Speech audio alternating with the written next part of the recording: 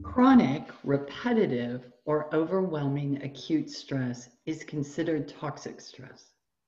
There are long-term consequences to toxic stress because it places us in a state of allostatic overload, which leaves not just one, but multiple body systems depleted of energy and struggling to return to homeostasis.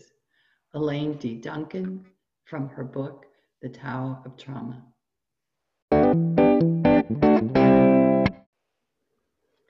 This is Exploring Polyvagal Theory, a dialogue to deepen our understanding of the nervous system and how we might make safety in everyday life accessible for all. I'm Lauren Hubele. I'm a health educator and gymotherapy expert, and I'm joined by some really amazing women today. I'm so excited.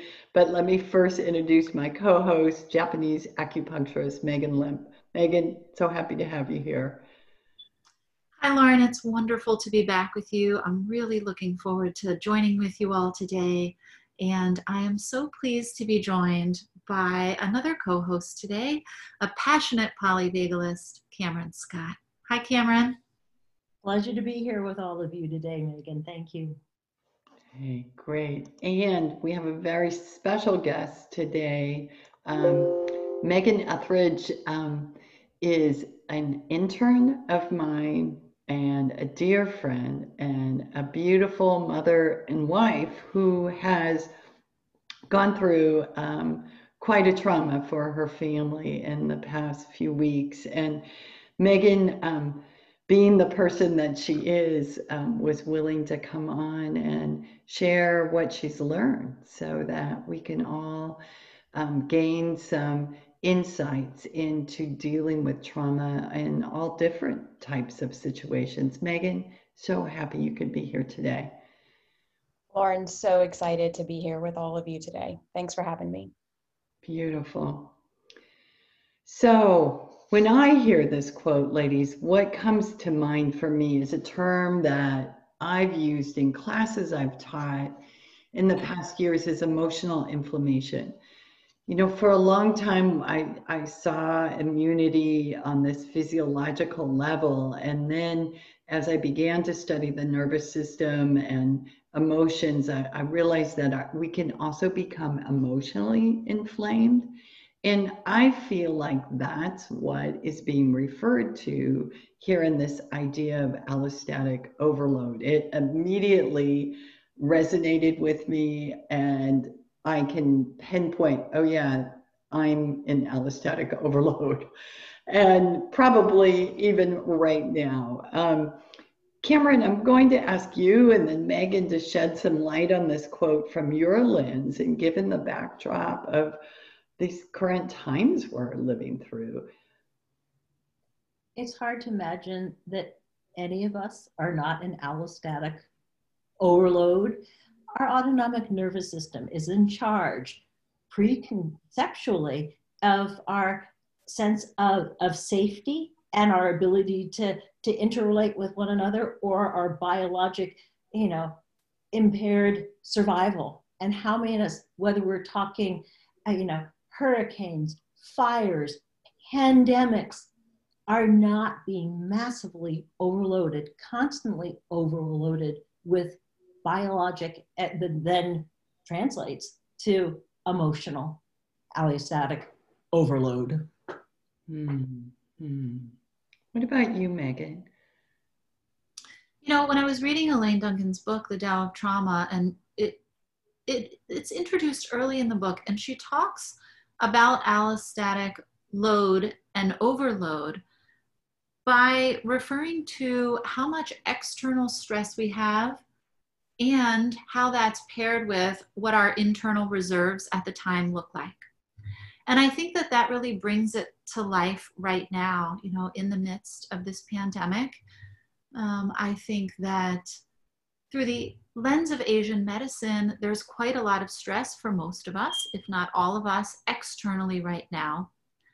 And in Asian medicine, we talk about the kidney energy acting as our savings account. And I think that I know that I feel this way, that I'm dipping into my savings account quite a bit right now to maintain homeostasis and return to homeostasis again and again. And so I think it's a beautiful time to talk about and get in touch with how we feel internally and externally right now, and how we're showing up and what our reserves look like. Wow. Thank you both for your insights. So, when I look back over these last months, I think this has been what we're all doing. We take in the information, we work with our nervous system. Okay, that's how life is right now. I can handle this. And then comes the next layer, right? Oh, okay, this is how life is. I can handle this. And again, right? And now, on the top of everything we've gone through, we're having these natural disasters. And I don't even know if we can call these fires natural disasters. They are very unnatural, right? They're a result of all the changes in our climate that we've gone through. And I'm sure for everyone on the West Coast feel anything but natural. But what does that do to our nervous system, Cameron? I mean, when we keep adding on top. Well, one of the wonderful things is our growing edge has to do with the right degree of challenge.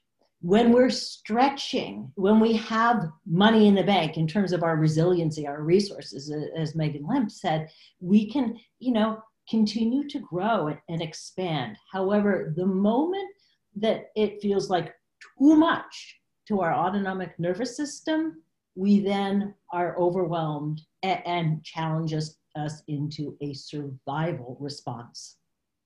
And that is so key, because think of it, if someone throws a ball at you, you probably can, have a quick alert and move.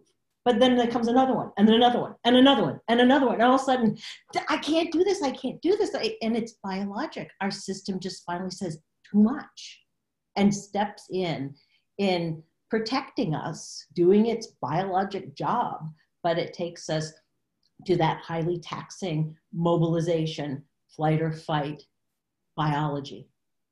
And then from there, is that allow us in service to quickly come back into more balance and more homeostasis? Or are the challenges coming in too fast? And does that eventually then really affect us? Because we cannot live in a constant state of life threat mobilization biologically. That's where, again, the stressors over time will really, we're hardwired for survival, but we are also hardwired for connection. We're hardwired for having enough reserves, physiologically and emotionally. And the state always comes first. And then our stories pretty much support, if not intensify, our states. Wow. So speaking of stories and states, Megan, I mean, that's why you're here. What a story. And I think for our listeners here, one of the things that we have tried to come across with in this podcast is there's the story, but there's the physical experience. There's the emotional experience. And that's what we can do something about, right? The story eventually has to get dropped, but it's the response that our body is making. And I know you've had a lot of time to think about this, so I don't want to get in your way of how you would like to share a little bit about your story with our listeners. Yes. So our hometown took a direct hit from a Category 4 Hurricane Laura. It's been 20 days, actually, because there are people who are counting. And it is complete and utter devastation. There's really no other word to describe.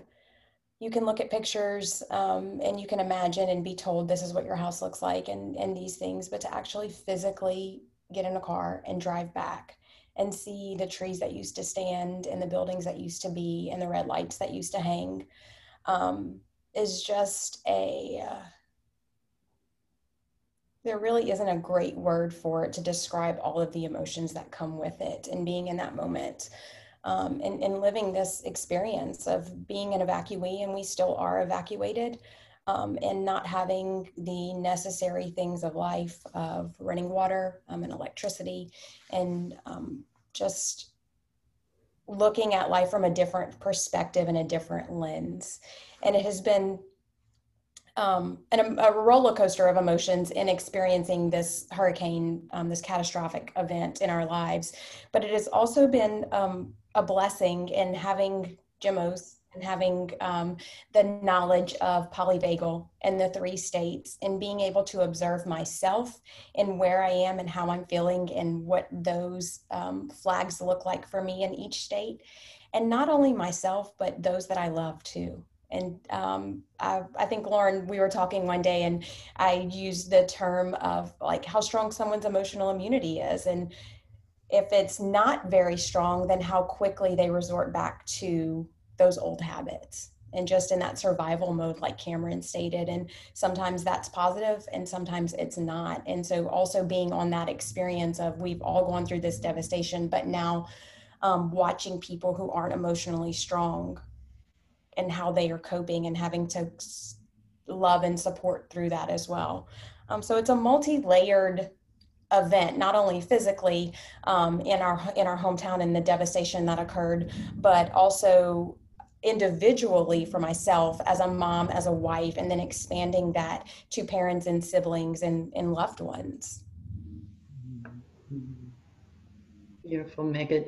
Megan, I know that you're quite the caretaker, and you had several family members evacuating with you. Is that correct? Can you tell us a little bit about that? And what I'd be really interested in, Cameron, you might have some thoughts about that. Whether there was opportunity for Megan to regulate in falling into her role as a nurse and taking over the situation. I would, and Megan, feel free to share what you experience and what you're thinking, but also if you have questions for Cameron, I think that would be interesting. It's so not interesting, but I love that you asked that question, because I feel like for me, initially, I am a caretaker, but it came down to who do I have to care for the most and how is that person coping? And for me, that's my son ultimately, and then my husband. I have beautiful in-laws. My husband was a later in life child, and so they are up there in age, and my father-in-law is not very well. And so we took them with us because obviously at first they were like, no, we're just going to stay. Well, there's no staying in a Category 4 storm. I would never want that. I would never recommend that for anyone.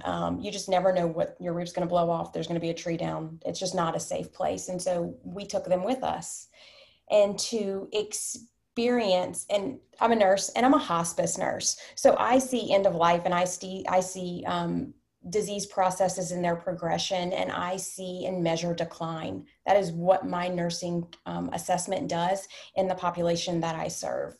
And we have observed a huge decline in my father-in-law, which on top of, again, talking about the multi-layers, so physically we've experienced this, individually and emotionally, all the things along with my son and my husband, and then to another emotional state added on top is to have to watch. And then my sweet mother-in-law, where it puts her in just having to see her spouse of 57 years no longer being able to step up to the role of, he always made the decisions and made plans, and she looked to him of, okay, what are we going to do now? And he's not in a mental state to where he can any longer be a part of those decisions.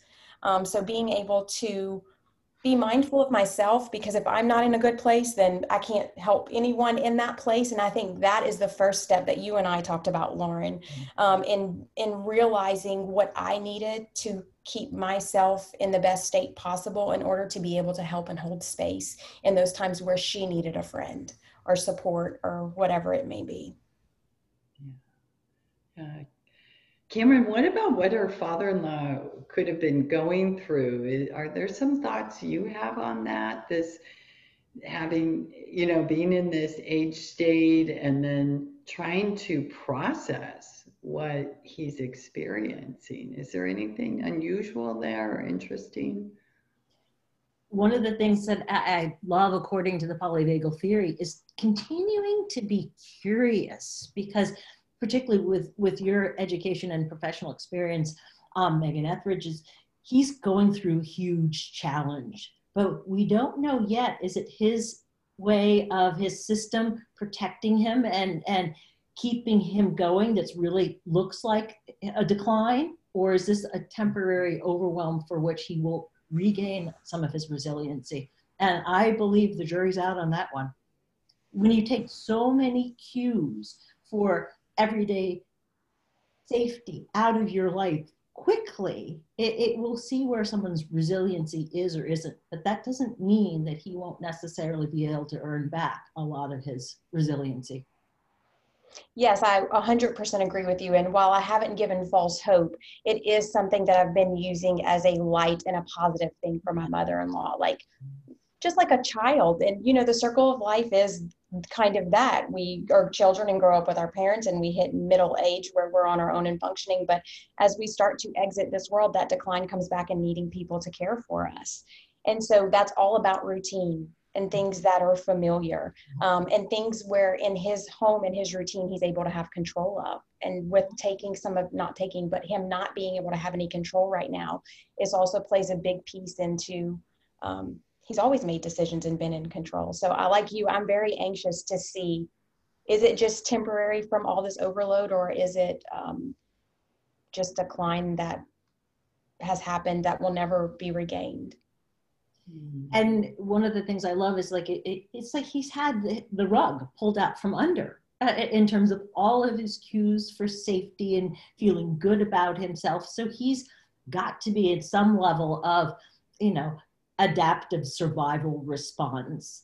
And knowing that the best way we can communicate and invite someone back who's in a dysregulated state, a survival state, has a lot less to do with what we say and a lot more for those cues biologically, energetically, that we can offer for safety, for connection, that will be a lot of that invitation. And it sounds like you have this wonderful, your home away from home in terms of your autonomic nervous system is mobilized. And if you can keep that great umbrella of enough ventral vagal energy on board, that you can really use that mobilized place in service to others and keep enough of your regulation. And that whether it is to,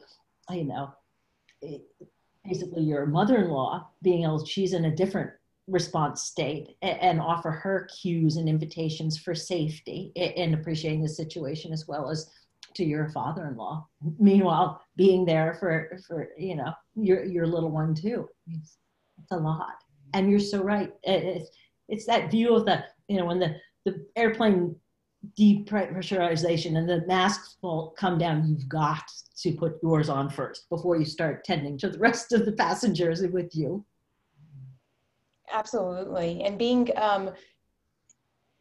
I love how I was prepared in my journey of life that this was going to happen. And so I needed to know these tools all the way back then, because I can't imagine how much heavier it would be and where we would be.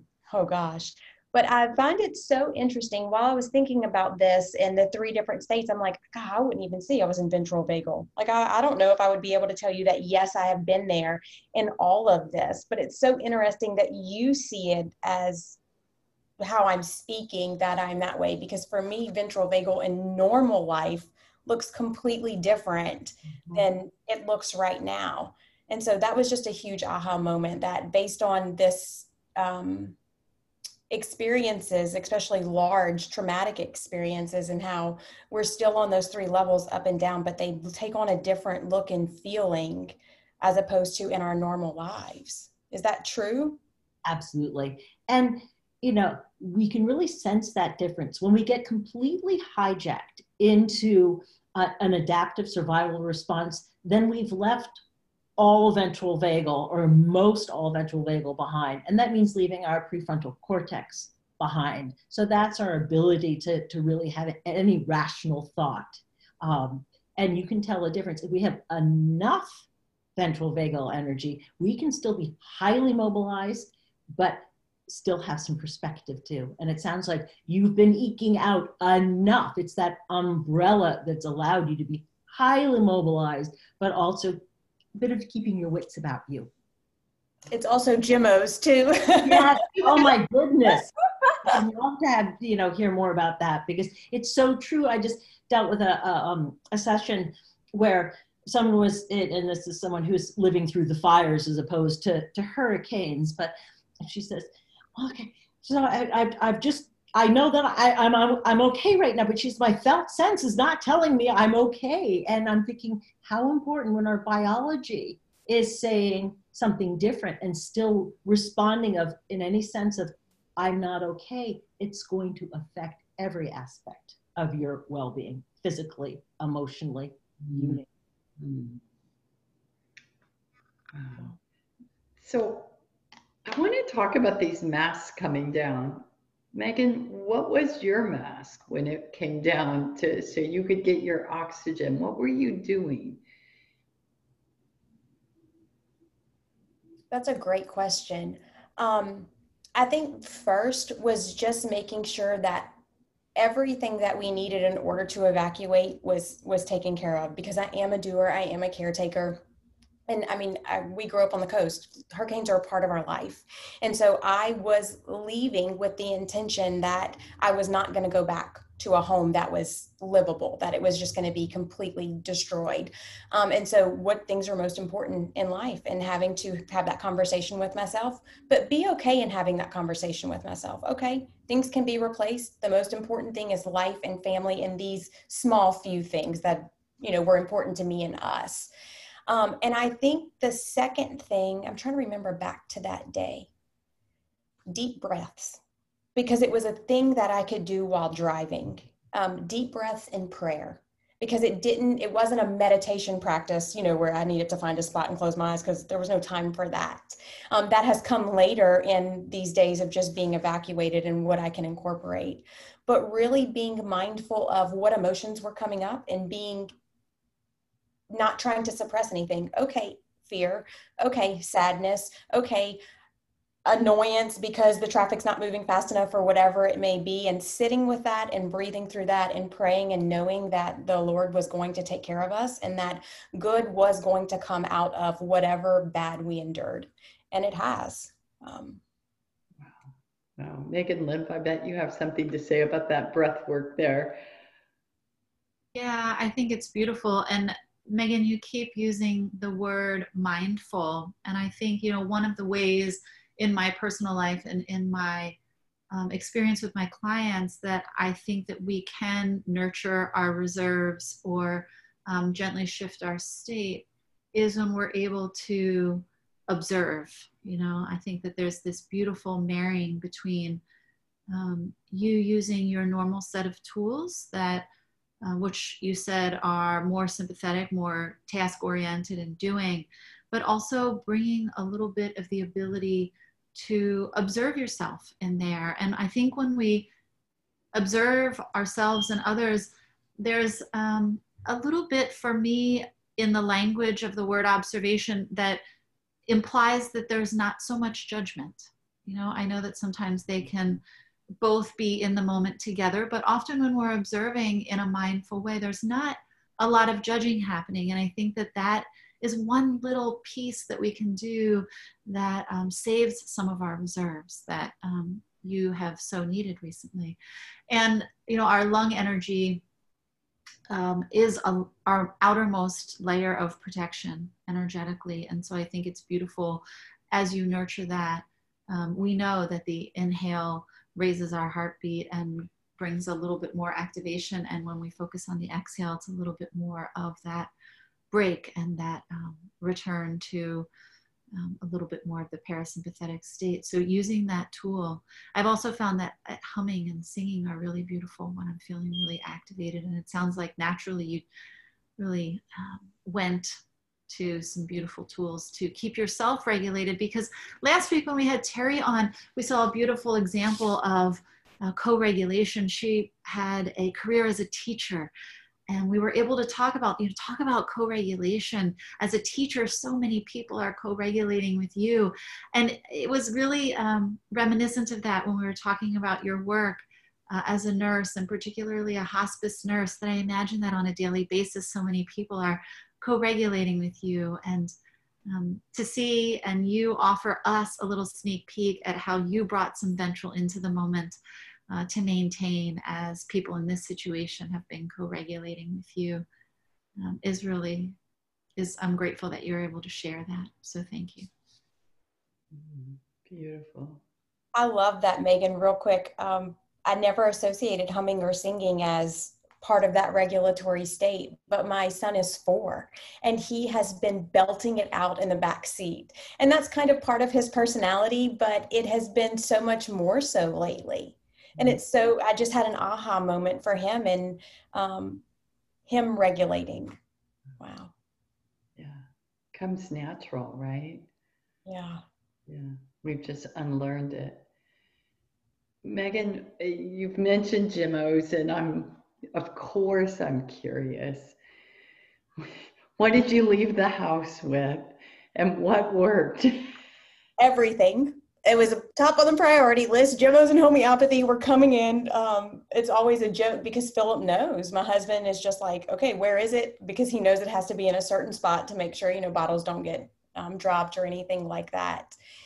The biggest things, and our group of interns have been such a support. And there are times, obviously, in this state where clear thought isn't there. And so this is when we can rely on our community to be like, hey, I can tell you how I'm feeling, like, please tell me what I need to do. And so the biggest thing for me in getting out was anxiety. Just not an overwhelming anxiety, I wouldn't say, but a buzz up for sure. Just this low level hum. And so I always love common fig and silver lime. And I had a drop of each, and I added a drop of white willow to it. And holy moly, that is a very powerful, effective trio. Megan, that's amazing. I mean, we can look at this, the common fig helping you digest all the things that are coming at you, right? And then the silver lime helping kind of with a head to toe regulation. But here's where I think you were absolutely brilliant, is that white willow, because everyone right here can automatically imagine a white willow tree and all these beautiful branches, and they come together, right? They all come together, and that's what white willow does for our nervous system. This sense of overwhelm, it helps us bring it all together, contain it. And that sounds like that did just the trick for you. It did the trick, not only for me, but for my mother-in-law one day, who came to us, and she was just tears streaming. And I said, oh, Miss Billie Jean. And I touched her and I motioned her to come sit down. And I said, take some deep breaths for me and I'll be right back. And I went and grabbed those 3 Jimmos and I ran back to her, and it was within 15 minutes. And I said, how are you feeling? And she goes, oh, that's so much better. Like, she could take a deep breath and that weight had been lifted. Yeah. And did you feel your state was shifting once you were out of the house? My state did shift. And so it's been beautiful. Some different, you really see people come out with their knowledge base and just freely sharing. And so there have been several things circulating from therapists discussing emotional states and how, the first 3 to 5 days, you're just, it's just adrenaline pumping. And so it's like, then you're like, okay, I can do this and everything's okay. And, everyone's functioning. And then you just hit that wall and there's no more adrenaline. And so you're stuck in this just, I guess it would be in using the polyvagal lens, like which state you're in. And most people, I know I weren't familiar with the other states and the awareness of what that looks like for me as an individual. And, how do I move back to something more functioning? And so the biggest things was just this overwhelming exhaustion. Just so exhausted. And so in those times, I turned to blackcurrant and oak for adrenal support. Uh, and how did that help? And I've actually thrown some giant redwood in too, especially on the days with maybe when Philip was doing physical work. And they have been, I mean, it's miraculous is the word to use it, because it will take you out of this completely exhaustive state and back into, I love how Megan used their term, tapping into that reserve. Well, it's like filling that reserve up. Like, here's some more gas for your tank. Mm-hmm. Megan Limp, you love giant redwood, so I know that you have some thoughts on that. I do have I love giant redwood, and I love the subtle differentiation of how we experience oak and giant redwood, and when we need each of them, because I do think that, offering, in our language, adrenal support, and through Asian medicine, we would call those, kidney chi tonics. And so it does exactly, Megan, what you're talking about. It does build up our reserve tank and offer us, just what we need to have sustainable energy and keep going. Yeah. Mm-hmm. Megan, are there other extracts that have worked with anyone that you would like to share? There are. Hawthorn has been huge for my little one, who it's like a proud mom moment in how strong he's been. It's like using a measurement of how well we are as parents and stable, and how just free he is and not worried, really. He has his moments. I miss my house and we had to drop the dog off somewhere. I miss my dog, and those moments, but they're very fleeting and few and far between. And he is just loving life and all the new experiences, and just so gracefully being a kid, being 4 and not a worry in the world. But in those moments, maybe of sadness, or if I really can't put my finger on it, but I can tell something's off, a drop of hawthorn, and he's delightful and happy again. We've also had to use some field maple. We all get a little bit irritable in all of this, just chaos and not being in our normal routine. And that's helped. I love thinking about the hawthorn, and I'm so glad you brought that up. And Cameron, I don't think that the conversation we had on hawthorn made it to podcast material, but this was an extract I talked to you about that helps harmonize 4 out of 5 of the activities of the heart. Do you remember that conversation? I do, yes. Yeah, and what you told me was like eye-opening, and I think it's really fascinating, because while we were while we were talking here, I had written down cues of everyday safety. This came up among all of our conversations, and then you mentioned hawthorn, Megan, and which that's what Cameron says. Do you remember what you shared with me? Well, it's the importance of that felt sense, which is precognitive, being there, a platform that allows us to really respond. And it's 4 out of 5. That's in the land of where all that mobilized energy is. So you're automatically reducing potentially like 4/5 of that mobilization that is pulling us toward a sense of unsafety. And so you're bringing in all these cues for physiologic safety, which then allows our autonomic nervous system to do what it does so well, which is bring us into a more of a total belief of well-being, but it's all neurocepted up. I hope we have listeners that need to hear this. This is the extract when your external world is not providing you with any cues of safety. Mm-hmm. And you can manage this internally because your body is reminded it's going to be okay. And that would go for all of you looking out your window at red, smoky skies, or you're watching the news, or you're watching the weather report. This is the extract for our time. I mean, there's no bits about it. Megan, do you want to say anything about Hawthorne? Are you able to, or share anything more about that? Yeah, I would love to. I think, my experience of Hawthorne has just been something that we've confirmed with what other people are noticing, which is I think that Hawthorne is almost universally applicable when in fear states, when we're having trouble accessing any ventral energy. Because I know that we talk a lot about the heart in polyvagal theory, but also when we talk about Asian medicine and how trauma is communicated to the body, we talk about that message being a change in, it comes from the heart. It's a change in our pulse. And Hawthorne is a heart extract.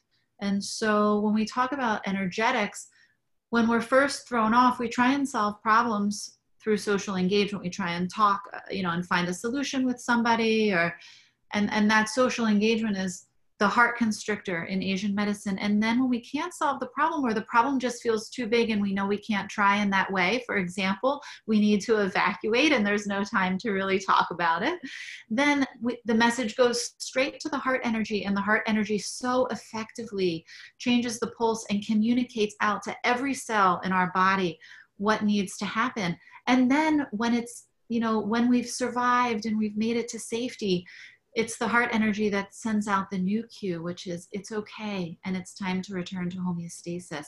And so nurturing that heart energy with Hawthorne, I can't think of a better way to both perceive and send the right messages, whether it's time to mobilize, or hey, every cell in our body, we made it and it's time to return to safety now, and a felt safety and an embodied feeling of that. Mm-hmm.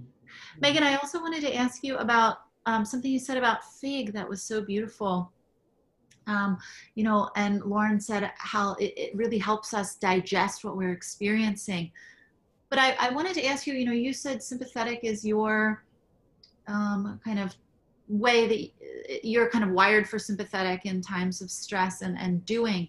And it's been my experience with fig that anytime that sympathetic energy moves into a place where we're buzzing in a way that we can't have embodied safety in that moment. We almost leave our body a little bit when we do sometimes, and it's buzzy. It's been my experience that fig helps me re-enter my body almost, and ground and feel that embodied perception of safety. Sometimes we can be in a safe place, but we don't have that embodied feeling of safety still, and that's really what we're going for. And I wanted to ask if you experienced that with fig or not. Since I've never taken it solo, I can't pinpoint that yes, it was the fig, but I can tell you with the trio with fig, silver lime, and white willow, that I was buzzing a little bit, and just in that, oh no, what do I do? Where do I go? Almost kind of state. And I was like, yeah, that's not effective and going to get me anywhere. And we have all these things to do.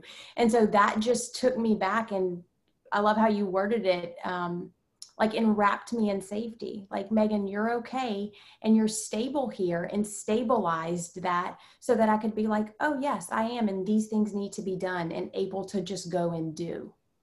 And in almost, I wouldn't call it peaceful, but it wasn't chaotic. I can definitely tell you it wasn't this disorganized, chaotic, very messy, almost like looking back. It was, I would say, as peaceful as it could be in that kind of situation. Megan, what you experienced was organized and effective use of your sympathetic state, which, thanks to Cameron Scott, I realized we can do that. Thank you, Cameron. I never realized those two things went together. In my world, sympathetic meant running around in circles telling everyone there was danger. But actually, there were times that I didn't call sympathetic. That was when I was very organized and focused. And that sounds like exactly what you got. It's this very productive, energy burst. That's exactly what it was. And in okay, I can do this, not I'm trying to force myself to be productive and effective and remain calm, but there was really a calm inside of me. I love I like it. to think of the way that the fig tincture allowed you, Megan, to really be in that mobilized place, but kind of add the missing element, which is the parasympathetic. So elements of, you know, the dorsal vagal, which is, you know, the really below your diaphragm, digestion, but also the ventral vagal. So it's sort of wrapping it in a blanket of being able to pull heavily sympathetic, but not being completely hijacked because you had your vagal element added, which was missing at the moment. Wow. This is so rich and juicy, ladies. I know we could go on for ages. Megan, what else do you feel like would be helpful for others out there listening out? Do you have any further thoughts or suggestions? As always, I just want them to know the power of knowledge and the power of there are things that can help you remain calm, even in cases that, or even in situations that are nothing of calm whatsoever.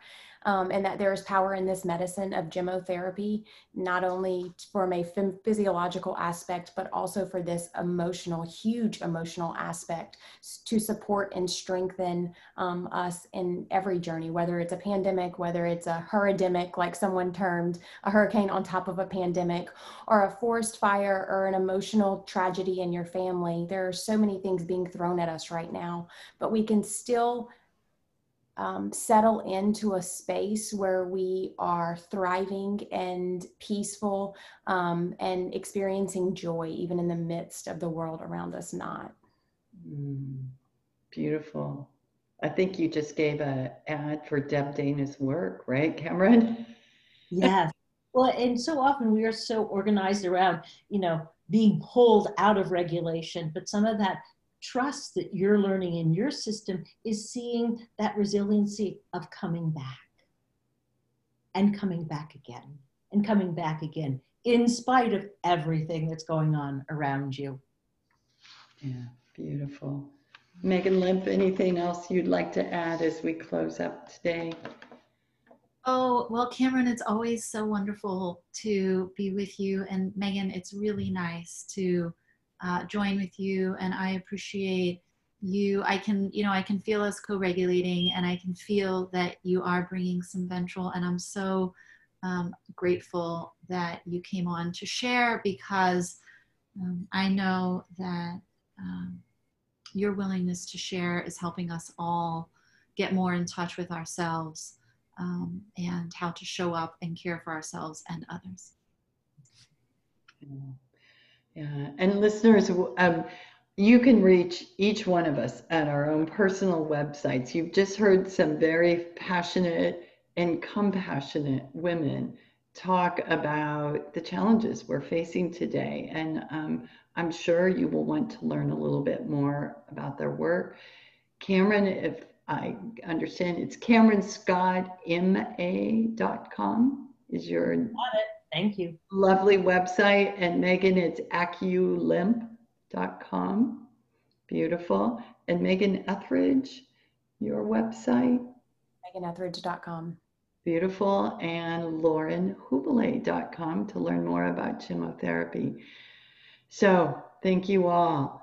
And I wish everyone listening that they can look around and find their cues for safety in this time.